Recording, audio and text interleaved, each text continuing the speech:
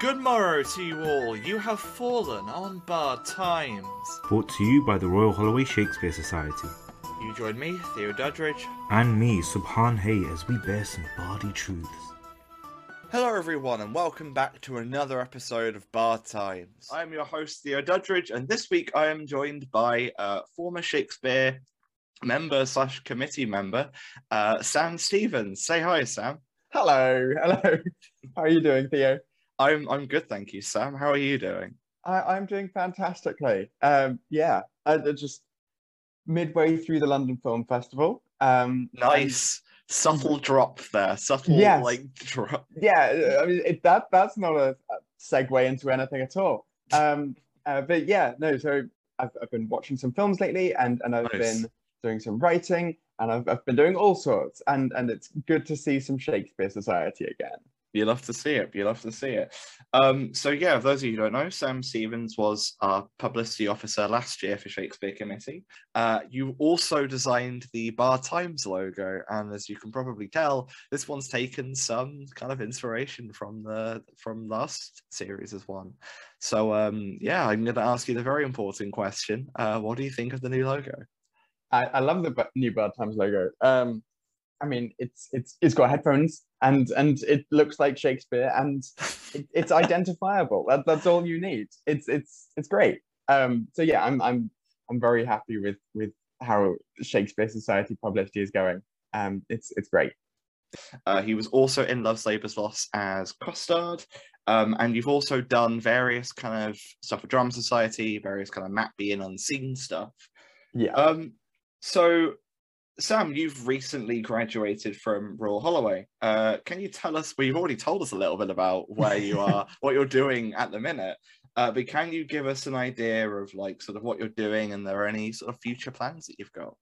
Okay, well, so following on from my graduation back in June, what feels like a million years ago, from English and creative writing, I've been working at a wedding venue, and then recently I've been working for the British Film Institute, working on the team for the London Film Festival. So I've been selling people lots and lots of tickets to various films, including the wonderful Joel Coen's Tragedy of Macbeth, which oh my God. We could talk about later. But yes, let's talk about this later.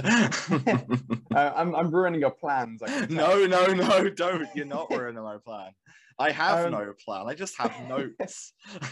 But yeah, so I've been working on that. I've been doing some writing and doing all sorts of stuff around London. But because of course I have to commute right through London to get from the northwest to the south. Fun times. Yeah. But yeah, so it's been really fun. And then for the rest of the year, I've just got some time before I start my master's at the London Film School doing screenwriting. So nice. Yeah, I've got some time, skills, some money to earn. Incredible. Yeah, some experience to get. Nice. You'll have to see it. So you did English and creative writing for your BA. So what sort of led you to kind of choosing that course, and sort of now based off what you're doing for your masters, what kind of led you down the path of sort of creative writing? Well, I wasn't always planning on doing English and creative writing. In fact, the first time I applied to A-levels, I wanted to do anthropology. But the only place I wanted to do anthropology was at UCL, so I only ever applied for one university. Fair. And I didn't get in. Oh no. That's absolutely fine. I mean, I don't think I was that invested in it, because I only applied to one university and I was planning on doing a gap year anyway. So yeah, I reapplied and I thought, what other courses can I do? And I realized that I had been basing a lot of my ideas about what seemed like it could get me a job, what seemed like it would sound most sciencey or most career driven, and not something a little bit more on the arts side, which I suppose quite a lot of people have that sort of feeling towards the arts. Yeah. That they have this sort of animosity that it's not a real course or it's not a real career. Yeah. But I mean, the sheer amount of money in the arts, the sheer amount of jobs, the interest in the arts, this proves that instantly. So yeah, I thought I really like writing. In all forms. I've done various of short stories and things for English language and English literature, and it just seemed like it was something that I like, a good balance of something a little bit more academic, i.e. English literature, and then something a little bit more fun, creative writing. And Yeah. I hadn't even heard that you could do joint honors. I mean, not seriously, before I planned on doing this course. But yeah, it was perfect. Yeah. As a fellow joint honors student currently, Drama and um, classics, right? drama and classics. I remember because I wasn't entirely sure what university I wanted to go to because I knew I Yeah. wanted to study drama in some capacity. I just didn't know where. Mm. It was actually completely by chance that a couple of friends of mine were like, "Oh yeah, we're doing an open day at this university called Royal Holloway," which isn't like centered in London; it's just on the outskirts of London. So I did some curious research because I think it was at that point we'd all just like started up our UCAS accounts and we were like looking and doing research into like uni Yeah. courses and stuff.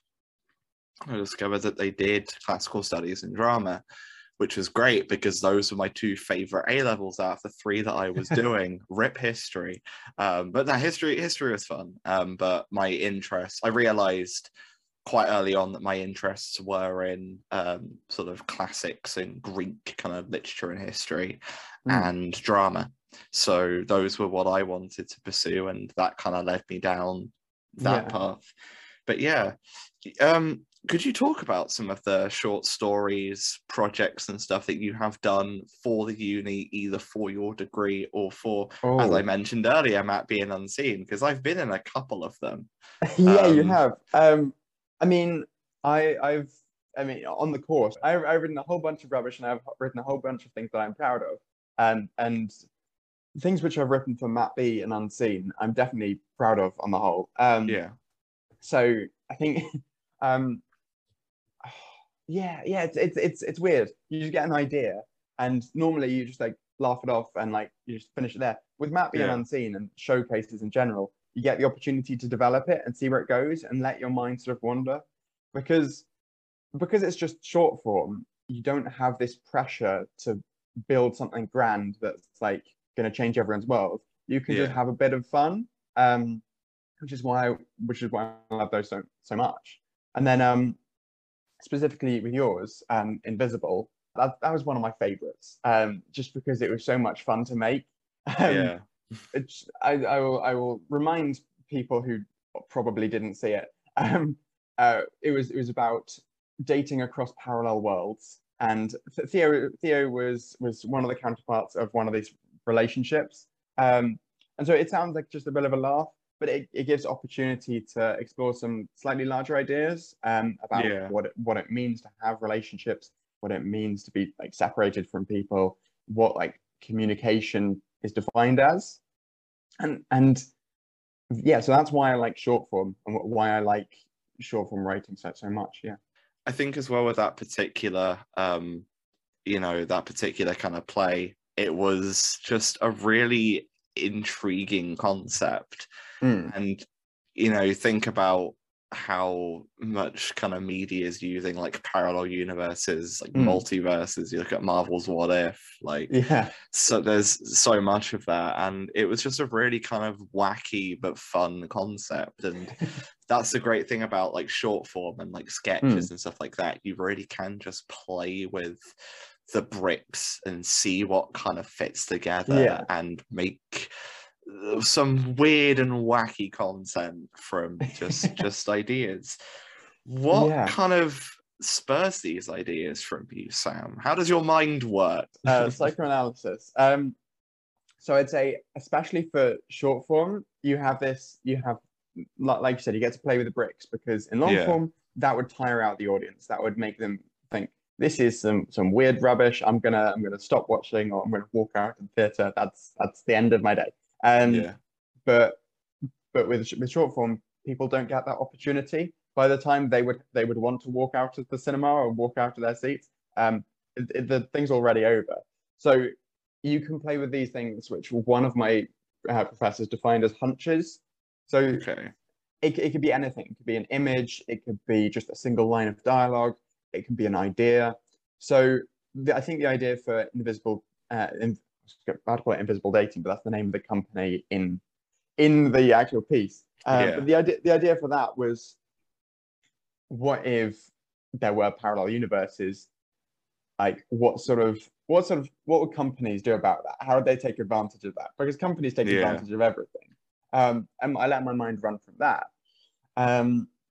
More recently, what would be a recent piece? So I did a piece for Unseen recently called Cold Crawl Warm Heart, Oh yeah.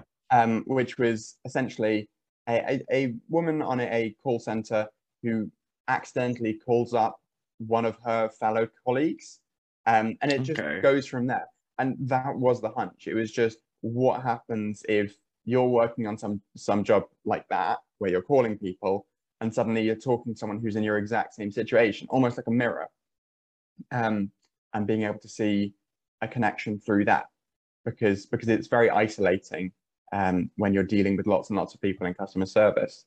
Yeah. So, but yeah, that's what I would say is my inspiration. Just these hunches. It could be literally anything, and then you let it develop from there with no holds barred. No holds barred.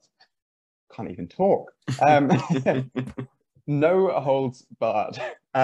Incredible. Because Incredible. you can just let it run away with you. So Sam, you've talked about some of the short form stuff that you've written. Have you written any long form, by the way? Is that something you've dabbled into? I have, Mr. Theo Dudgeridge. Incredible, incredible. So I'd say the longest piece of work that I worked on as a solo project was in my third year. I worked on a 60-page play, which actually took quite a lot of inspiration from Shakespeare. Oh, nice. So it was set in a medieval Bohemian monastery, Nice.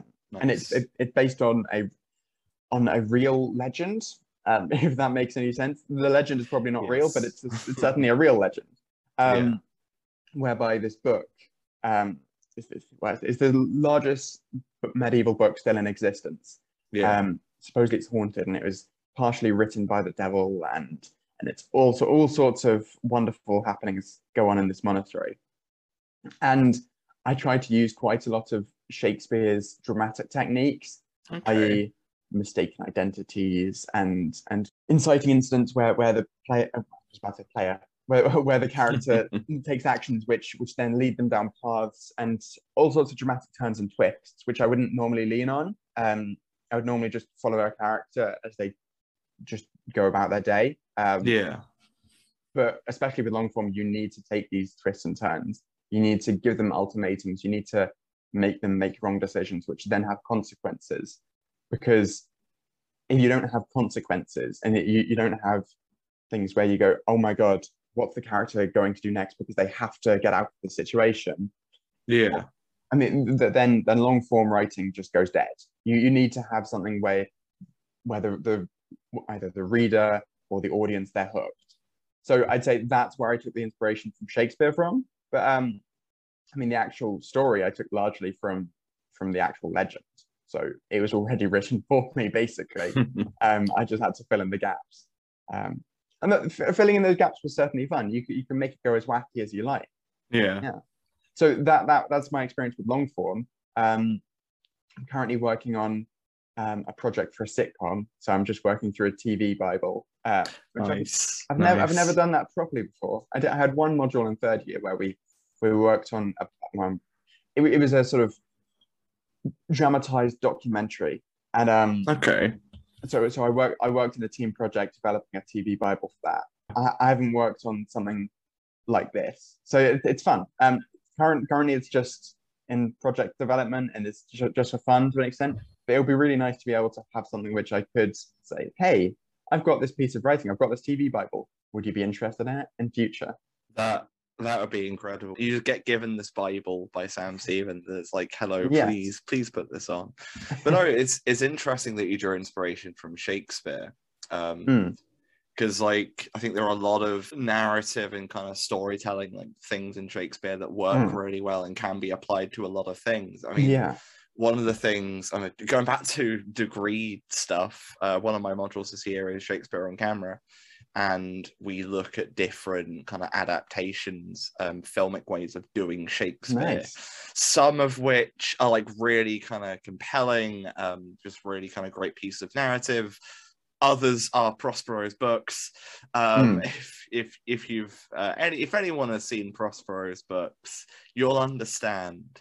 But Prospero's books is an interesting take on Shakespeare. I won't go into the context of No? Prospero's books or content of Prospero's books. Is it weird?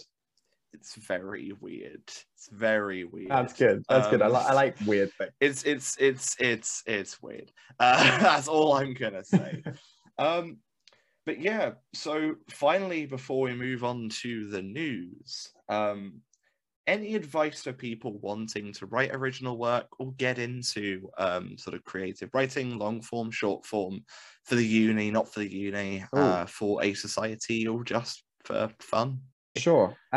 1, write some things. 2, ask people around you to read those things and suggest advice. 3, completely scrap what you originally wrote and write something different based on those new ideas. And then Nice. 4, once you have something which you're vaguely proud of, but then feel completely distant from because you've changed it completely, give it to people and say, I'd like this to be made.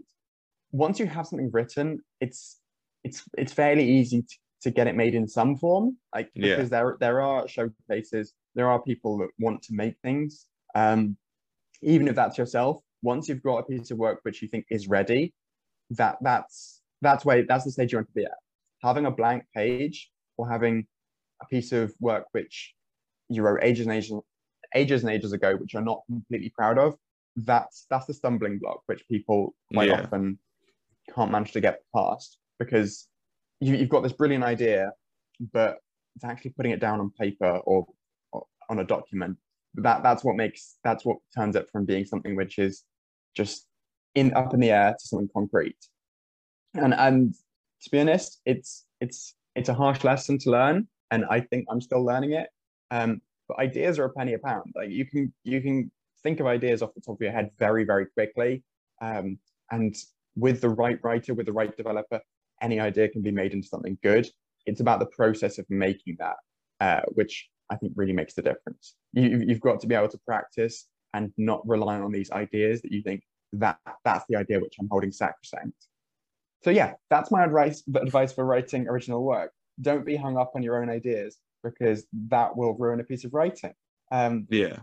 Be able to take on board advice, be able to scrap your own ideas. As they say, kill your darlings. So that would be my advice.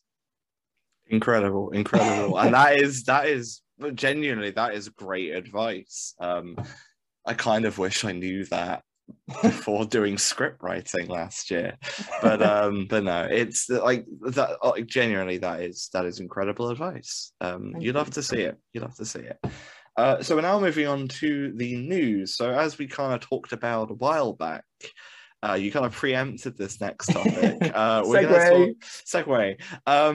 There is a film trailer that came out a few weeks ago for a very famous Shakespeare play called Macbeth. One of my favorites. It's one of mine as well. It is my favorite Shakespeare play as well. I think GCSE has kind of drilled it into me. I've actually gained a heart for the play, weirdly. Yeah. But yeah, this is directed by a singular Coen brother. And we had a little bit of a show kind of pre-discussion about this. And, you know, you can see a lot of the Coen brother kind of influence in the 50-second trailer. And if you've seen, those of you who have seen other Coen brothers films or know of other Coen brothers works, then I think there are quite a lot of good parallels. Let's talk about this. What do you want? Well, I mean, in terms of visuals, just a brief description. It's black and white. It's shot in quite a sort of short aspect ratio. It's definitely not widescreen, so it looks very vintage, but it's incredibly sharp and like it definitely feels like a Coen Brothers film. But you know what it reminds me of? The Lighthouse. In terms of visuals, it's got these sort of really sort of sharp, striking images. So yeah, Joel Coen has done a fantastic job with this. The Tragedy of Macbeth, out on the 17th of October, from the international premiere at the Royal Festival Hall as part of the BFI London Film Festival, starring Denzel Washington and Frances McDormand. I'm a big fan, and I'm very excited. I'm not going to actually get to see that, but yeah, I mean, what he's done with what I mean, quite a lot of people would say is just like overdone because Macbeth Yeah. has been done a million times in one. Oh yeah. Like it does look like a fresh take, Yeah. and it's got his own unique flavor in it. Yeah. So I think I'm very excited to read some of the reviews once it hits the premiere. Yeah. Um, but yeah, I mean, I know. I mean, having sold tickets to everyone to that for that premiere, I know how excited people are for this. Are there tickets still available? I mean, I feel like no. Yeah. no, and yes. Uh, People can they can queue up at the Royal Festival Hall. Well, not the real Royal Festival Hall, about 100 meters away from the Royal Festival Hall to be specific. Nice. But you can queue up and get tickets, and there might be tickets which get released. But it's so incredibly popular. I know it's lovely to see how excited people are about Shakespeare. That is. I think that's just the thing I've been looking forward to, especially since Freshers Week started, and things kind of slowly opening back up again. Yeah. I mean, I can tell you this because there should be announcements going up soon, but we recently got confirmation that we can do another Shakespeare D&D event. I'm very excited to see that. It's going to be an in-person one. I think we're going to possibly do an online one next term, but that hasn't been confirmed yet. And it will come out some point soon, but I can exclusively reveal, because I'm also DMing it. We're taking inspiration from a certain forest in Athens for the next Shakespeare D&D event. I'm very excited. So expect some mischief, magic, and mayhem is all I'm gonna say in regards to that. But yeah, no, as you were saying, the Shakespeare is returning to its kind of popular roots in just like pop culture and stuff generally. I mean, I would love to see this film. It comes out on like Christmas Day, I think, outside of the film festival, and then it comes to Apple TV in like January, I think. Yeah, it's definitely a film I want to try and watch in some capacity. Legally, obviously. It looks like a film which would be good to see in cinemas. It looks like those images on a big screen in front of you would be very impressive. Oh, absolutely. Absolutely. Then that's the same with any A24 film. I mean, they're known for their horrors, and it looks like a horror. I mean, it feels like a horror. It's got that energy to it. But yeah, I can imagine that being. I can imagine that. I can imagine the people leaving the cinemas feeling a bit shaken by what they've seen. I think as well with the content of Macbeth. I mean, I've never seen a production of Macbeth, both kind of as a play or like a film production. It's really gone full horror, because there's the elements of the supernatural. There's like the literal murder and like manipulation side. You could really kind of play into that, and I feel like that this film is going to at least go deeper than most other adaptations of Macbeth have gone before. So I'm really excited to hear / hopefully see the kind of fruits of the labor of this film. So looking forward to it. It looks good. So we're now going to go into the review section, and so Sam, you've read and seen a few things, but I'm intrigued about this. You've recently got back into so you've been recently reading some Roald Dahl short stories, which instantly brings me back to my childhood. So how did you find those after all these years? Well, these aren't children's stories. These are Roald Dahl's adult stories. Okay. So he was actually quite famous, especially throughout, I believe, the 80s, for writing some extremely dark, macabre short stories. So whilst he was probably most famous for his children's stories, there's tons and tons of short stories. You might have heard Tales of the Unexpected. That was something which Roald Dahl worked on. And each of them has some sort of trickery or deceit or deception or something where something goes wrong, and it just leaves you feeling a little bit cold, and it's Yeah. wonderful. I've been a fan for ages. I will tell this over and over again, but I grew up in the town where Roald Dahl lived. Incredible. I worked in the library, which was the inspiration for Matilda, and everyone always hates me when I mention that yet again. Yeah, so I'm a huge fan of that. And the news that Roald Dahl's entire works have been bought, or the rights to work on them have been bought by Netflix, is extremely exciting. I'm looking forward to that. Yeah. There's so many books which haven't been developed. I'm especially looking forward to the Min Pins, which is essentially the borrowers with mole monsters in a forest. Nice. That's simply put. It's wonderful. I think it's got the opportunity to be taken in lots of different ways. It could be extremely lighthearted. It could be funny. It could be very sort of dark and unsettling. Yeah, that's what I love about Roald Dahl. Even his adult stories, they could be done in a lighthearted way or a dark way. It's got a beautiful sort of mix of the two. Incredible. And you've also seen the new Netflix series Squid Game, which I have not seen, but I know exactly what happens because I watched the spoiler reviews. Oh no! Well, no, it's fine. This is the thing. There haven't really been shows recently that I've really kind of wanted / had time to see. I mean, they've recently announced the new Doctor Who Flux, which intrigues me a lot. But I haven't really had a chance to watch, other than like stuff for modules and things. I've not really had a chance to watch anything new, but I've been keeping up with news on certain films that have come out on certain series. And one of the films one of the series is that I knew was coming out, didn't think I'd watch it, but it sort of intrigued me, was Squid Game. And the premise behind it, the twist at the end. Yes. I didn't see that coming. I did not see that coming. Fair. Yeah, no, it's extremely enjoyable. I've only recently heard news that apparently I've been watching the wrong subtitles. There's two types of subtitles on Netflix, and the closed caption ones you're supposed to avoid because it changes them. I don't know if it changes the meaning. Fair. And I was, at the end of the day, 90% of a film, especially, but any sort of performance, is the staging, the costumes, the visuals. It's the actions the characters take, and you can work around that. So a few lines being different, it's not going to change your entire experience. Yeah.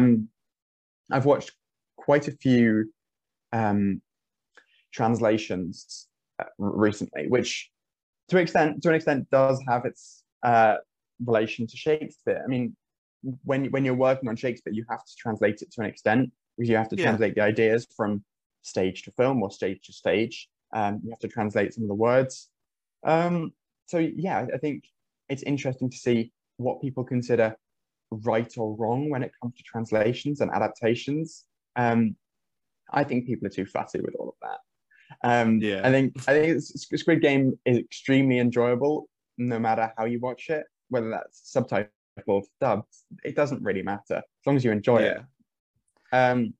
It was extremely dark and gruesome and extremely enjoyable, extremely fun. The only complaint I had is that it was quite slow. I feel like instead of a 9-part series, I think so, yeah, like 8 or 9 parts, I want to say. An hour per episode, I think it could have been made into a film or two, feature length. But no, I'm excited to see if they have another season, what happens with that. I don't know how they take that, but it was a very fun watch. I highly recommend. Thank you very much, and I probably will, even though I know what happens. I probably will give it a watch at some point. Yeah, well, I was recommending to our audience. It's true. Yeah, it's true. It's especially Squid Game, especially the first or 2 episodes, because then at least you can get a feel for the premise. Yeah, that's a good point. I think that's just about all we have time for today. So. Okay. Once again, thank you so much, Sam Stevens, for being my guest on Bar Times. Thank you very much for having me. Thank you so much for watching this episode of Bard Times. I have been your host, Theo Dudridge, and in the words of the Bard himself, suit the action to the word to the action. Take care, everyone.